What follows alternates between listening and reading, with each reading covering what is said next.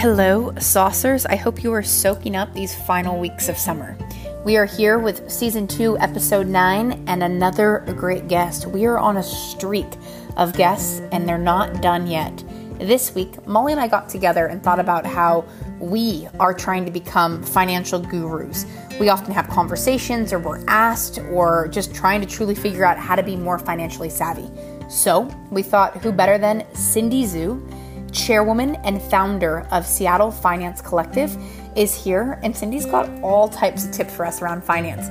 A little bit around investing, a little bit about how to understand how much to be spending, all about credit, just some great stuff from Cindy. And so tune in, and we hope you enjoy it and enjoy the rest of summer.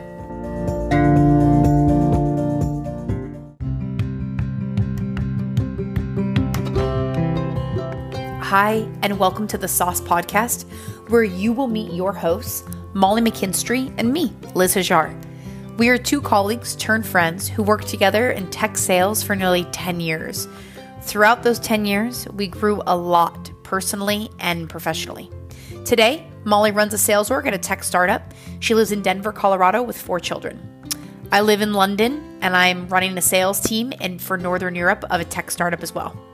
Molly and I are different in many ways, but share the same values and drive, and that is how we built a wonderful friendship. While we no longer work together at the same company, we put our heads together and dreamed up the Saus podcast. We wanted to have a platform that would build a community where we and others share all their business tips, tricks, and perspectives we or they have learned along the way. So, saucers, tune in each week as Molly and I share business tips and tricks and have fun with us along the way. Hi, Lizzie. Mol, hello. Very exciting. Another week, another guest on the Saus. And this week was really special because we had my first colleague from HighSpot. Our worlds collide. We had Cindy Zhu, who is now in tech, but we kind of deemed her a financial guru and had her come on the Saus to help with some financial knowledge. Yes, Cindy was so wonderful to meet, such a wealth of knowledge. I can't wait for the saucers to hear her interview here. And also how fun to have our first HighSpot team member join us on the Saus. For anyone who's been around a little while now, we've had a lot of guests from folks that we had worked with or met along our journeys at Glassdoor, who have now all gone on new and different adventures. But really fun, Lizzie, to have Cindy and our first HighSpot team member join. It was a great conversation. Good. So fun. And I think also what's fun on this podcast is, Mom, when you and I talk, a lot of times we're kind of in agreement on things. It's just fun because we both, I probably took different things from Cindy's conversation. We're very different. We talk a little bit about this on the financial topic. So, we wanted to have Cindy on because she's in tech currently, but she started her career in finance. I think it was JP Morgan. She actually talks about this, but I got to know her at work and she's awesome. But she talked about how she started something called Seattle Finance Collective. And it was to help bring people together, to help them understand their financial health, how to build financial wealth, all of that. And so we thought it would be great for her to come on and talk about, hey, here's how you build financial wealth. Here's how you save. But Cindy then kind of just dropped great knowledge that I was like, you are a financial guru, because she's like, no, we need to talk about this and this and start it out. And it was just, I don't know, it was great. Did you have a favorite, Mom? I did. One of my very favorite topics that she takes us through is this concept of building credit and how to think of using credit, which again, you'll hear, I think it's a very interesting and still somewhat polarizing conversation. There's some generational differences about how people view credit. And I think people's just financial comfort around using credit versus cash, and what are the benefits, what are the risks. I thought that Cindy shared a lot of really interesting insight there. And if you are someone who isn't sure how to think of your own credit or using credit cards, listen, you are going to learn a lot. I certainly did. Love. And, use credit cards responsibly, saucers. We are not here to tell you, listen, and then figure out if you can be responsible, go use them. But it was so cool, Mal, what she said. You know what my favorite was? Because I think about this all the time, was financial creep. She talks about that, about your lifestyle creeping in. Lifestyle creep. Yes. A little bit around, like, you start making more money. Therefore, you start buying a little more. And I talk about a hair blowout and Starbucks in it. And I really loved how she explained the financial creep, because like, I want to understand if I start making a little more, get a little raise, do I get to go do more? And she talks about that and understanding your burn rate too. I thought was just so cool. And Cindy was just, I love also how Cindy lives her life. So Saucers, we hope you enjoy. We'd love feedback. Cindy, thank you for being on here, and happy wedding to you. This is going to launch right around her wedding. And she talks a little bit about her wedding planning on her credit card points. So spoiler alert. How she funds her honeymoon, which very interesting, very good tips in there. I think after anyone listens to this episode, you are going to feel pretty motivated to open up a spreadsheet and build a budget if you don't already have one. Yep. And she gives a couple different resources too. So tune in and it's good. But Saucers, on the finance, be bold on learning, maybe not bold on spending. Okay. So be bold on learning about the finance world. Be bold, always eat dessert, and enjoy this conversation with Cindy. And you'll learn in here that it is okay to eat dessert, but just don't, you don't need to order Michelin star restaurants all the time, but you can order a little extra and spend a little extra cash. So Cindy, thanks a mil. Saucers, take care and enjoy. Bye, Lizzie. And we have Cindy Zhu joining us today. And Cindy, it's been wonderful meeting you on my newest journey at HighSpot, your journey as well at HighSpot. So love that we work together. Cindy is a colleague of mine in the US, and her title at HighSpot is Director of Partner Revenue.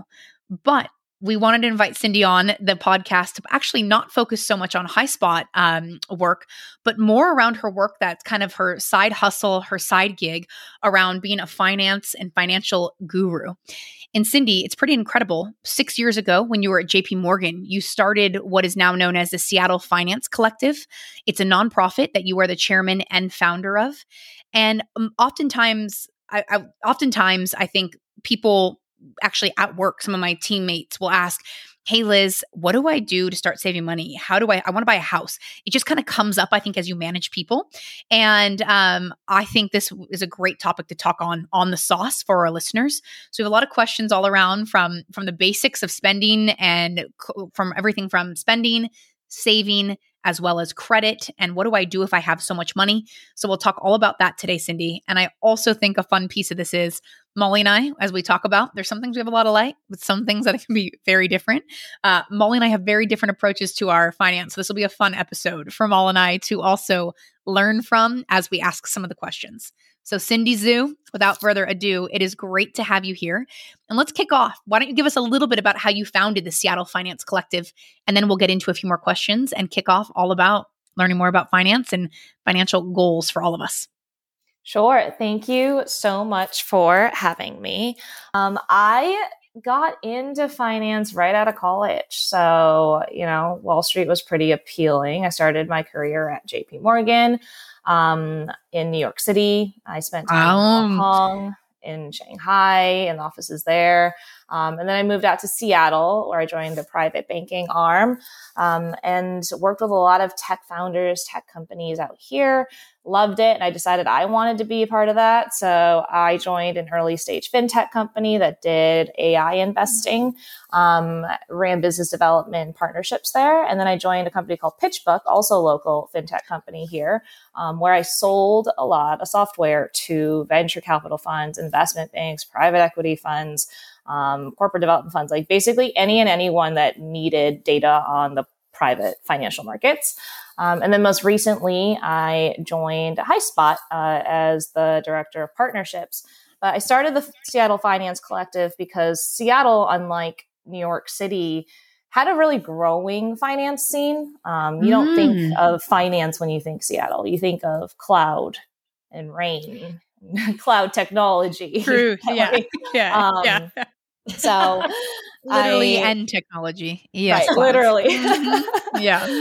So I didn't see any financial groups for young professionals in their career here. And as more tech companies were founded and as more and more people moved to Seattle, more deals were happening here. and more wealth was being built here.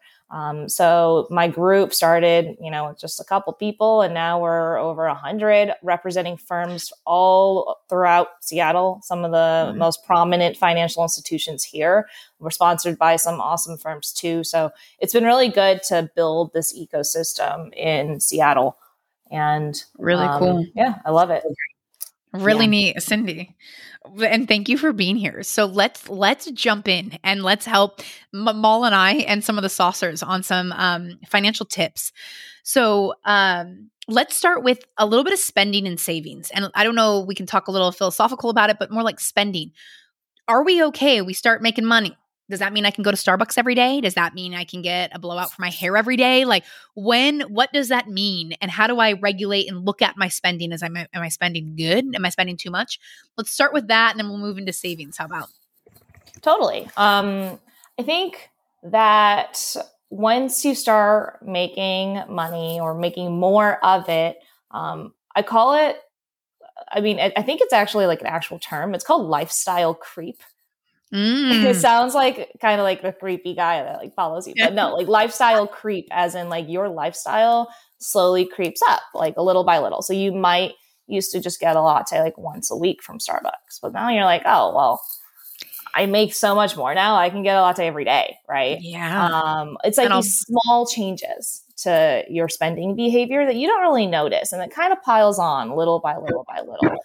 But it all adds up, I think. And what happens is it's really hard to go back from a lifestyle that you were at before. It's hard to cut back. It's easy to add on and have it creep up, but it's really hard to not get that latte every single day. It's hard to bring lunch again every single day after you've been going out every day, right? Those small things, and they turn into bigger spending things too.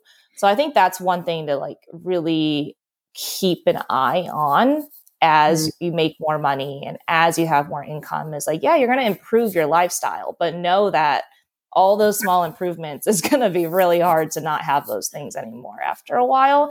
And keeping, an eye on spending is exactly that. So there's a lot of technology out there that you can leverage to keep an eye on spending.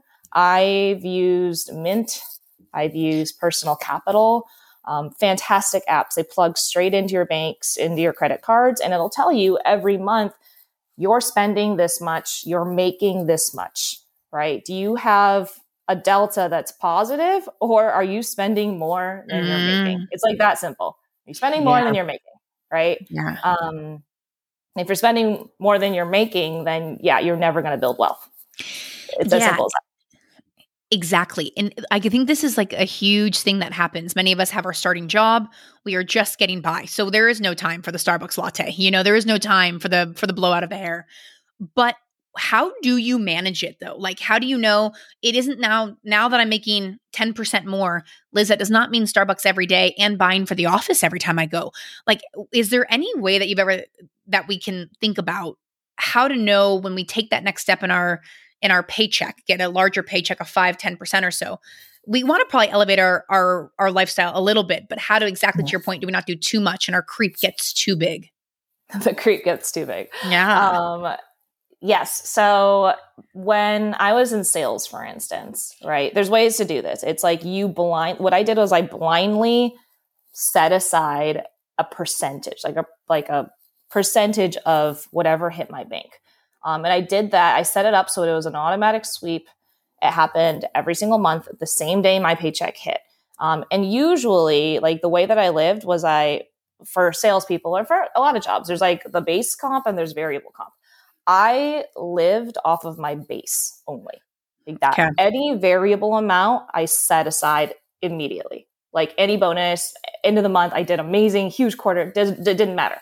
I would never see that. Like I literally never saw it. But only thing I saw was what hit my bank account. It was my base salary. And I think that's like a really important like kind of rule that can go for any industry, really. If you work in tech and you have bonuses, right? That's one way to think about it. There's, if you're a waitress, like tips, set it aside, like, whatever it might be, like you can determine what it is. But that way you just don't see it and you don't spend it. And Yeah. that's what I had to do, I think. Exactly. Cause I think it's so easy to go making more money. I can pay for things, and the creep, and like, I think we've even been speaking like your burn rate, like your actually burn rate as a human is you're burning through your cash, and you aren't able to ever have any type of independent financial independence because you're constantly spending it in the moment and never saving. Exactly. And like, if you see it, that's the other thing. Like when you see that number hit your bank account, like you're psychologically like, oh, I've got this massive cushion. Like I'm good. I can get that extra Yeah. latte. I can go on that trip. It's fine. Right. Versus like I have like a couple bank accounts. I sweep them away. I don't see it. I don't touch it. It's like, it's done. It's as good as I never made it, essentially. Yeah. And I think I would be kind of like my advice for people that, know that they're spending more than they should, is to just like out of sight, out of mind. You subsist on what you know, and to calculate your burn rate, right? You're literally looking at each month, what am I spending? And there's ways like with the app, people save receipts. You can look at your bank accounts, whatever it might be, your credit cards, you sum them up. But you got to like kind of be really honest with yourself too. Is like, it is hard to like sit down and reconcile all that and be like, oh my gosh, like, okay. And some people will go through their credit card statements and highlight the things I did. I need that. No, I didn't. Yeah. Like, and like, it just really like being true to yourself about it. And it's hard to do, I think, but it's an exercise that I think everyone should just do. I like that. Okay, very good. And you mentioned mint and something revolution. Personal capital. Thank you. Yeah. Okay, and so let's shift this. So that's a little bit about spending, but what about saving? Because you mentioned, and I know at least in the US, I did something similarly with your paycheck. A certain chunk could just automatically go into your, like if you had a savings account and a main checking account, you could set it up, right? That a chunk just goes to savings so you don't see it.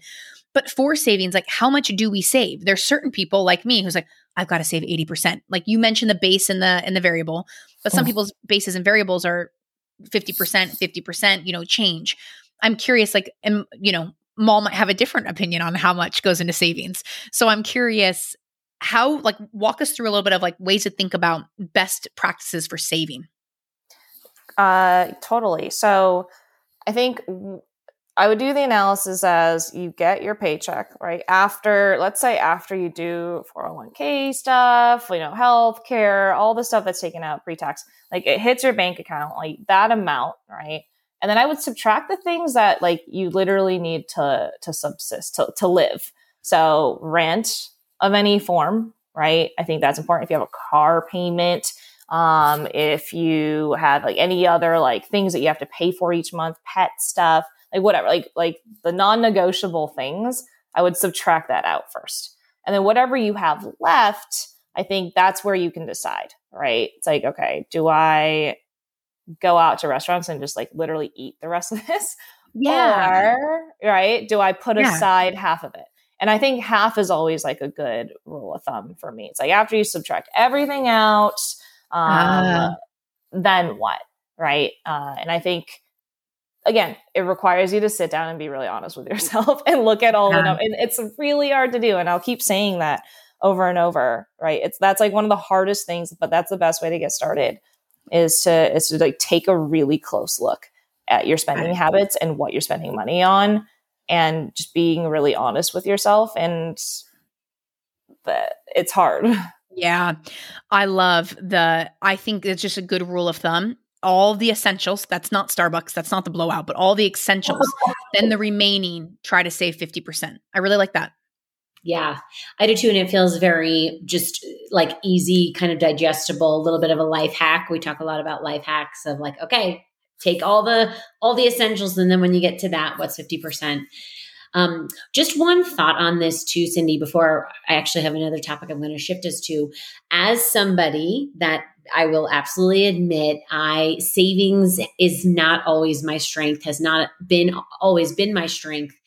I have found that actually having someone to help me stay accountable has been really useful, because just on my own, Liz is very good at being accountable to herself and saying like, I need to do this.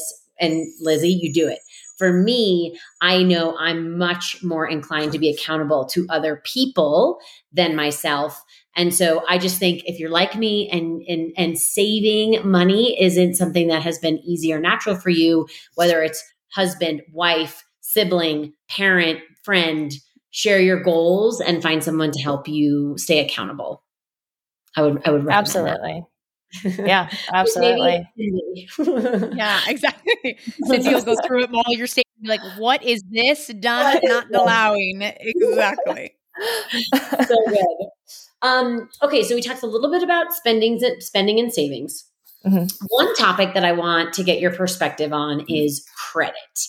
And I think credit is actually something that people have very differing views on. Like I have friends and even family members who feel like they never use their credit card. They never want to have anything on their credit card. They're using cash or their debit card any chance they get. And then on the flip side, it's I only use my credit card. I'm earning points and I'm, building my credit. And there are people who think that's a good thing. What's your view and how can people think about credit? Absolutely. Credit. Well, first I'm going to define what it is, right? So one way to describe what credit is it's a systematic way of calculating your ability and your worthiness to make good on a financial obligation. Okay. Right? So it's like, how good and reliable are you? Your worthiness, your ability to pay me back in something, right? But it's a systematic way of doing it. It's literally a score. Yes. There's like a number to tell, like, all right, this person's super worthy. If I loan them money, they're going to pay me back.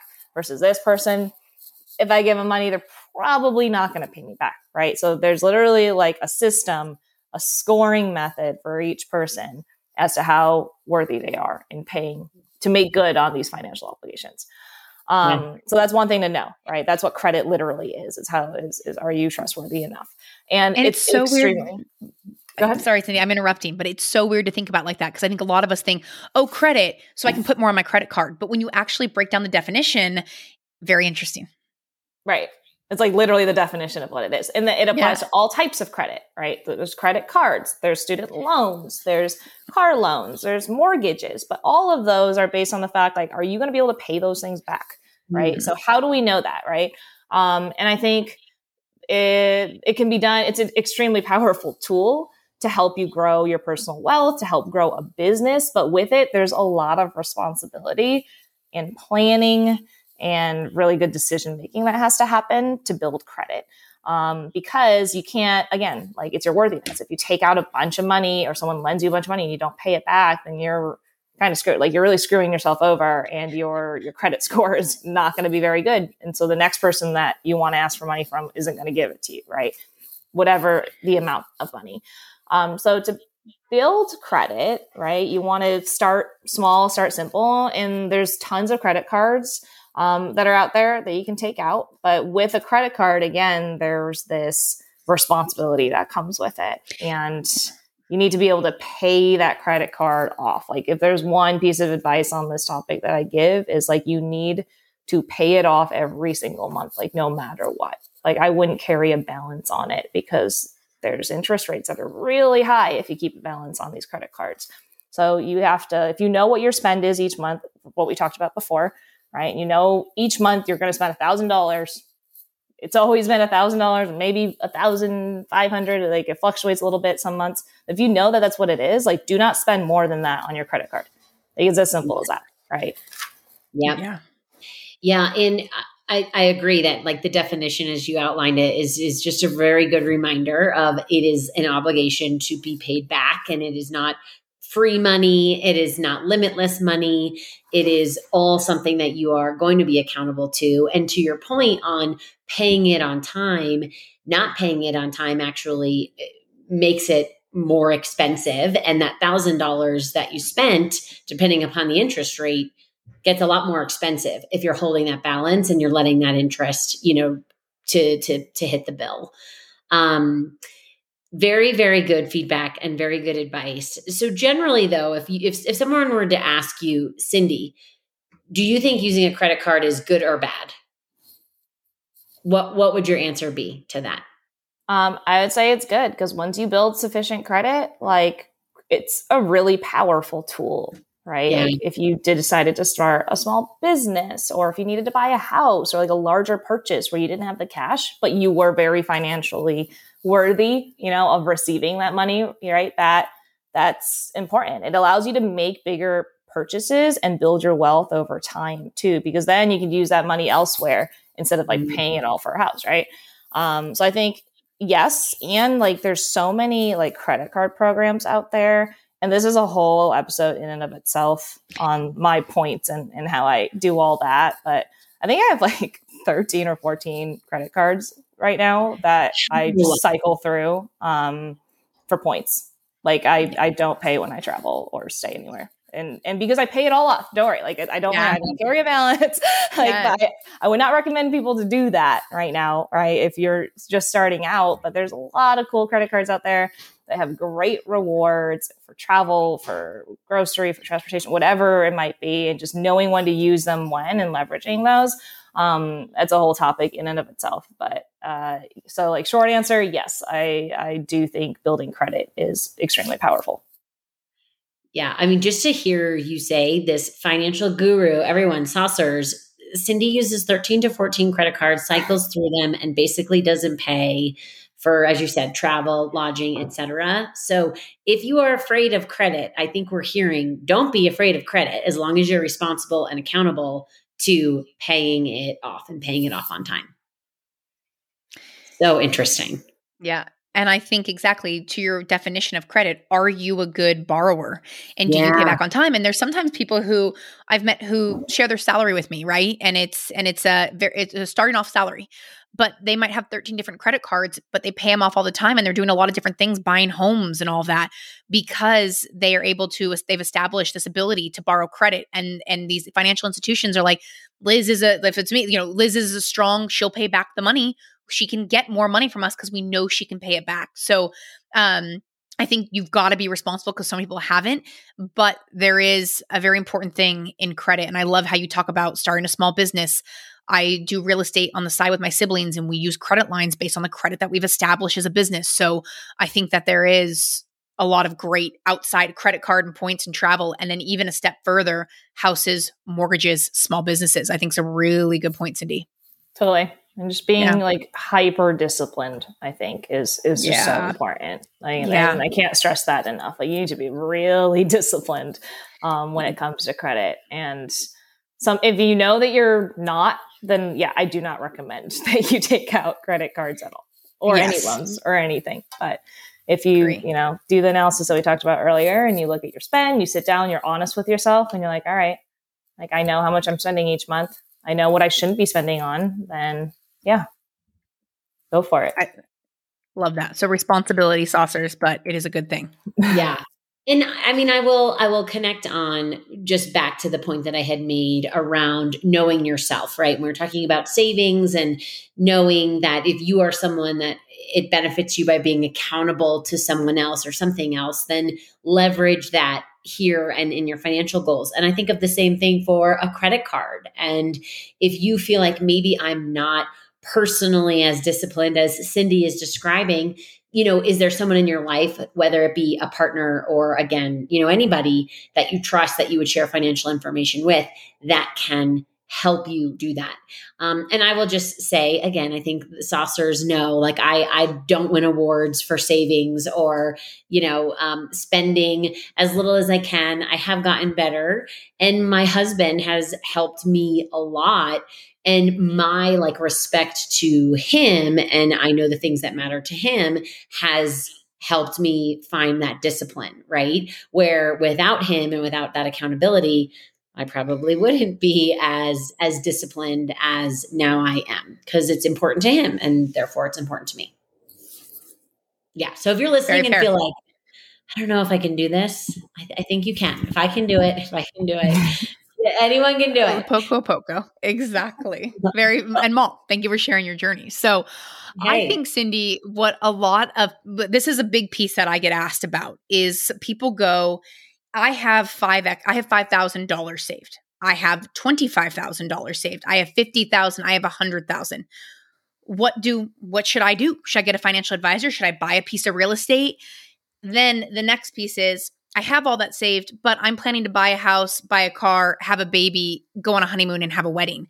So maybe we can talk through a little bit around saving at different tiers, how much to have saved. I think there'd be a lot there that could be really helpful. Absolutely. I love that question because I think everyone I know is getting married or having a baby or buying a house. Right. Yes.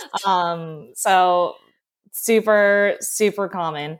I think I'm going to keep going back to what we talked about earlier, but you do need to look at how much you're spending, right? If you have $5,000 saved, great. But if you're spending $5,000 a month, then I wouldn't do anything with that $5,000. I would probably hold on to that because you're going to use it next month, right? If you have $5,000 saved and you're spending $100 a month, okay, that's a different story. We could probably do something with that $5,000, right? So I think it really depends on what your burn is. And what I recommend, at least, and this differs from person to person on how much you should save. But if you know what your burn rate is, right? Say that you're burning $1,000 a month. Some will say you need 6 months, right? So $6,000 is what you should save before you think about doing anything in cash. Okay. For me, especially right now in a recession, well, I'm not gonna say the R word yet, but as we approach what could be a recession, they typically, since the 50s, they've lasted for 10 to 12 months, maybe a little bit longer. I like to think of the worst thing that can happen. Think if you lose your job tomorrow, right? And say that you can't find another job because we're in a recession suddenly for 12 months. Can you subsist on your savings, right? If you're burning $1,000 a month right now, do you have $12,000 to get you through 12 months? And that's super conservative too.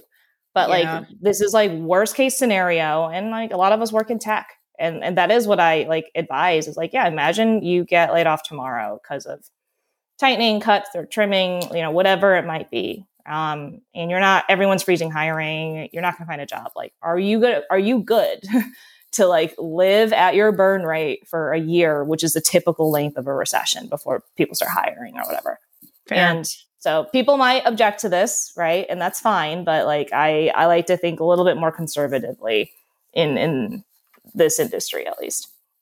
So that's one thing to think about is all right, save up enough so that you can live. If you lose your job tomorrow, if you and your husband lose your jobs tomorrow, right? And me and my fiance talk about this all the time. It's all right, cool. We both lost our jobs. What would we do? And we're oh, we're fine. We don't spend money on anything. Of course Cindy's fine. Yeah. but then I'm oh crap, we're so fine that we have all this extra money. What do we do with that? We should put that to work, right? So that's kind of the next thing I would think about is all right, say that you have that critical amount. You're good for 12 months. If the worst thing happens ever, what do you do with that extra money? And I think about it in kind of 4 buckets. One is the day-to-day living. So that's the months, right? So day-to-day, it's cash. It's stuff you need cash for: groceries, food, gas, your monthly expenses, the one that we just talked about. The second one, emergency funds, or anything that's planned, I would say in the next 6 months. So you could put that in a money market fund, short duration, more cash, equivalents. But if you wanted to put your $12,000 of emergency in that would make sense too. Because let's assume you don't need to use it for 6 months. The third bucket, I would think 5-year money, 5 years out. If in 5 years you're thinking about college for your kids, you're thinking about getting married in 5 years, you want to, what was the other thing? Honeymoon, right? Wedding in 5, whatever. It's a 5-year money. That money I would not keep in cash because it's 5 years out. That's a long time. A lot of things can happen in 5 years. Okay. So I would put that in a pretty balanced portfolio, and you could use an app for this. You could use, there's Acorns is a great app, Wealthfront, Betterment. They're all free. There's light fees on some of them, but you can put it in a really balanced portfolio, 60% equities, 40% bonds. Let it sit there for 5 years. It'll grow for you. Cool. Right? It will grow. So, and then the final bucket, long-term money. So 10 plus years. Like you're not touching that. Like that's your retirement money. So I would think like 401ks, anything that like just long term, maybe you want to buy a house in 10 years or like whatever, like that I would put into like something much longer term. I would just do like a growth portfolio, S&P 500 ETFs. Like you want to optimize that asset to just grow for you over 10 years because you're not touching it. So it doesn't matter. Yeah. But that's how I would think about it. Okay. And if we go, okay, I've got this stash of cash, maybe it's 10K, 50K that I'm not touching for 10 years. It's my kid's college. I just had a child. It's, I'm going to buy a house in 10 years, whatever. At that point, do we get a financial advisor? Because where a lot of people get confused is, should I get a financial advisor? And I'm not financially savvy at all. Or do I use an app? What do I do with 50 grand? Like I'm a little scared to just put it in an app and let it go. Totally. What would you recommend there? I think if you're scared to put it in an app and let it go, and you're scared to manage it yourself, and you're willing to pay somebody to do it for that peace of mind, then like absolutely do it. Financial advisors will probably cost about 1% of whatever your assets are. So like you kind of have to think about that. So if you only had 10 grand, say you had $100,000, you're paying $1,000 a year for a financial advisor to like manage that. Right. And so it really depends on like, is that a cost that you're willing to pay? And if so, then like absolutely go for it. Okay. Right. And obviously as your assets grow, it's like a percentage of, it's around 1%. Like now, like cooler, more tech forward ones will charge like 0.8% of assets under management. So a little bit cheaper, but again, like it depends. It depends on if you think you have the discipline, the responsibility, and like the know-how to do it yourself. Yeah. And if not, right, then yes, I would totally do it. But I think the threshold would be like, I don't know, like 100K probably, in my opinion. 100K. And that's when you get a financial advisor for the most part, right? It would probably make more sense at that point. Cool. I think that's just, thanks for throwing that out there. Yeah. I know one last question I want to ask you. So let's say I have my emergency fund, my 12 months to live in case, I lose my job tomorrow. I'm good there. I feel padded. I actually feel like I've got a good chunk there. What about though? I'm like, I'm going to have a child soon and a wedding. And I need to carve out, let's call it 20 grand for that. Okay. What do you suggest people do with that? If I'm not super financial savvy, I could put it in Acorn, but should I just sit on it if I'm going to be getting married and have a kid in the next 6 to 9 months and really just kind of let it sit? Cause I'm going to be spending it pretty soon. Yeah. I think if you're going to be spending it pretty soon, then like, yeah, I would probably just sit on it. I mean, if you wanted to, you could put it into the market, but like, that's still like a little bit higher risk for some people, right? If you're going to be spending it like within 6 months, then like, yeah, I'd probably hold on to it. Okay. If you think you're going to have a child in like 5 years, as I said, right, that 5-year bucket, then like I would probably put it into something that'll grow for you a little bit more. Super helpful. Okay. Thank you, Cindy. That is great. We want to get into lightning round because we're coming up on time. This has been good. Yes. I have so many questions for you. Like but we won't get into it. Like your thoughts on subscription services. I don't love them because I think they can get hidden fees and I don't love them. So I like, like a Netflix, like an Amazon, all that. So I think we need you back, Cindy, for more on that. But I think Lizzie just throwing that in there. I know. Services. I'm watching your face in this and I'm loving it. You're like, yeah. Yeah. Totally. Yeah. Okay, let's go into lightning round and let's ask you a few questions, Cindy. And if we have time, I would love a couple last minute tips from you, but let's do a little lightning round and get a few questions and then go from there. So without further ado, lightning round here at the Saus. Mal, you want to take it away? I would love to. So you already shared you are very comfortable and disciplined to use credit cards. Do you have a favorite one? If you could just pick one credit card, what is your fave? I would say the Chase Sapphire because the points are transferable to a lot of good airlines that I use. So yeah, Chase Sapphire. Love it. Can I ask you one now, Cindy? Do you have a good story to tell us about using your credit card points? Like, do you have I flew here, I rented a car and I got to go to the Bahamas, something cool that you could share? I'm paying for my entire honeymoon with points. And where are you going? Yeah. I'm going to the south of France for a few days right after the wedding. So we used all of my points for one of the credit cards that I opened up and incredible, Cindy. Points. Incredible. I love it. Okay, Molly, you go. Yeah. What about, do you have a favorite podcast or blog for financial help learnings? Any kind of influencers or people you follow? One of the apps that I didn't mention is called Ellevest, Ellevest. It's started by Sally Krawchow, and she's fantastic. She's a powerhouse of a woman. It's for women. It's an app that invests for women, and there's a ton of great content in that app specific for women that are trying to get into investing, and great podcasts and content there. Okay, Ellevest. Got that. Yes. Good. Cindy, how about we want to give you a chance to have a shameless plug. You started Seattle Finance Collective. Can people register for it? Can people follow you on LinkedIn? What's a shameless plug that you've got for everybody? Well, definitely add me on LinkedIn. That'd be great. Cindy Zoo. There's probably only one. I hope so, at least. And we'll tag you so they can saucers can see it too. Yes. Great. And then, Seattle Finance Collective, anyone that's local in Seattle listening that is in the financial services space, finance, just industry in general, it's a really broad term. You can be doing accounting or working on deals to reach out and to meet some of the other members that we have. It's a great group of people. Awesome. Okay. Perfect. Yeah. What about just last one? Any quick advice on starting a side gig? Yeah, I think I love when people do it because it shows like a piece of their passion that you maybe otherwise wouldn't know. And it's like a big leap of faith. So I would recommend just like using your friends and family as sounding boards. Like always, like find people that you trust, take them with you. And they're going to be your best advisors. You're the people, your mentors in your life. Like they're always your best advisors. I think of it as like my personal board of directors.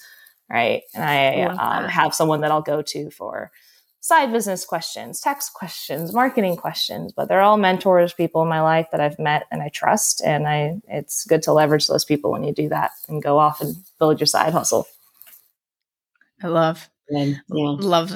And congrats, Cindy. So let's round off here. You have a side hustle. You've worked in finance. You've moved to tech. You're getting married soon. Congratulations, and paying for your honeymoon on points. What is Cindy Zoo's secret sauce?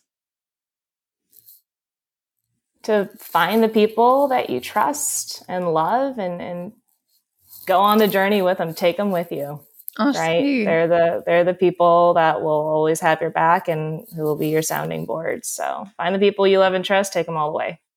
I love that. I don't know if from today, what we were going to talk about, that would be your secret sauce. Who knows what everyone's secret sauce is, but I love that little ending on that.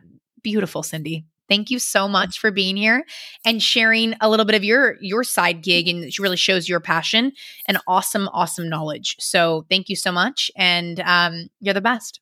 Thank you. Thank you for having me. Thank you for being here, Saucers. Hopefully you enjoyed and everyone learned a little bit today. Obviously, ask your questions, share your DMs, and we will make sure, Cindy, we share your details in this episode.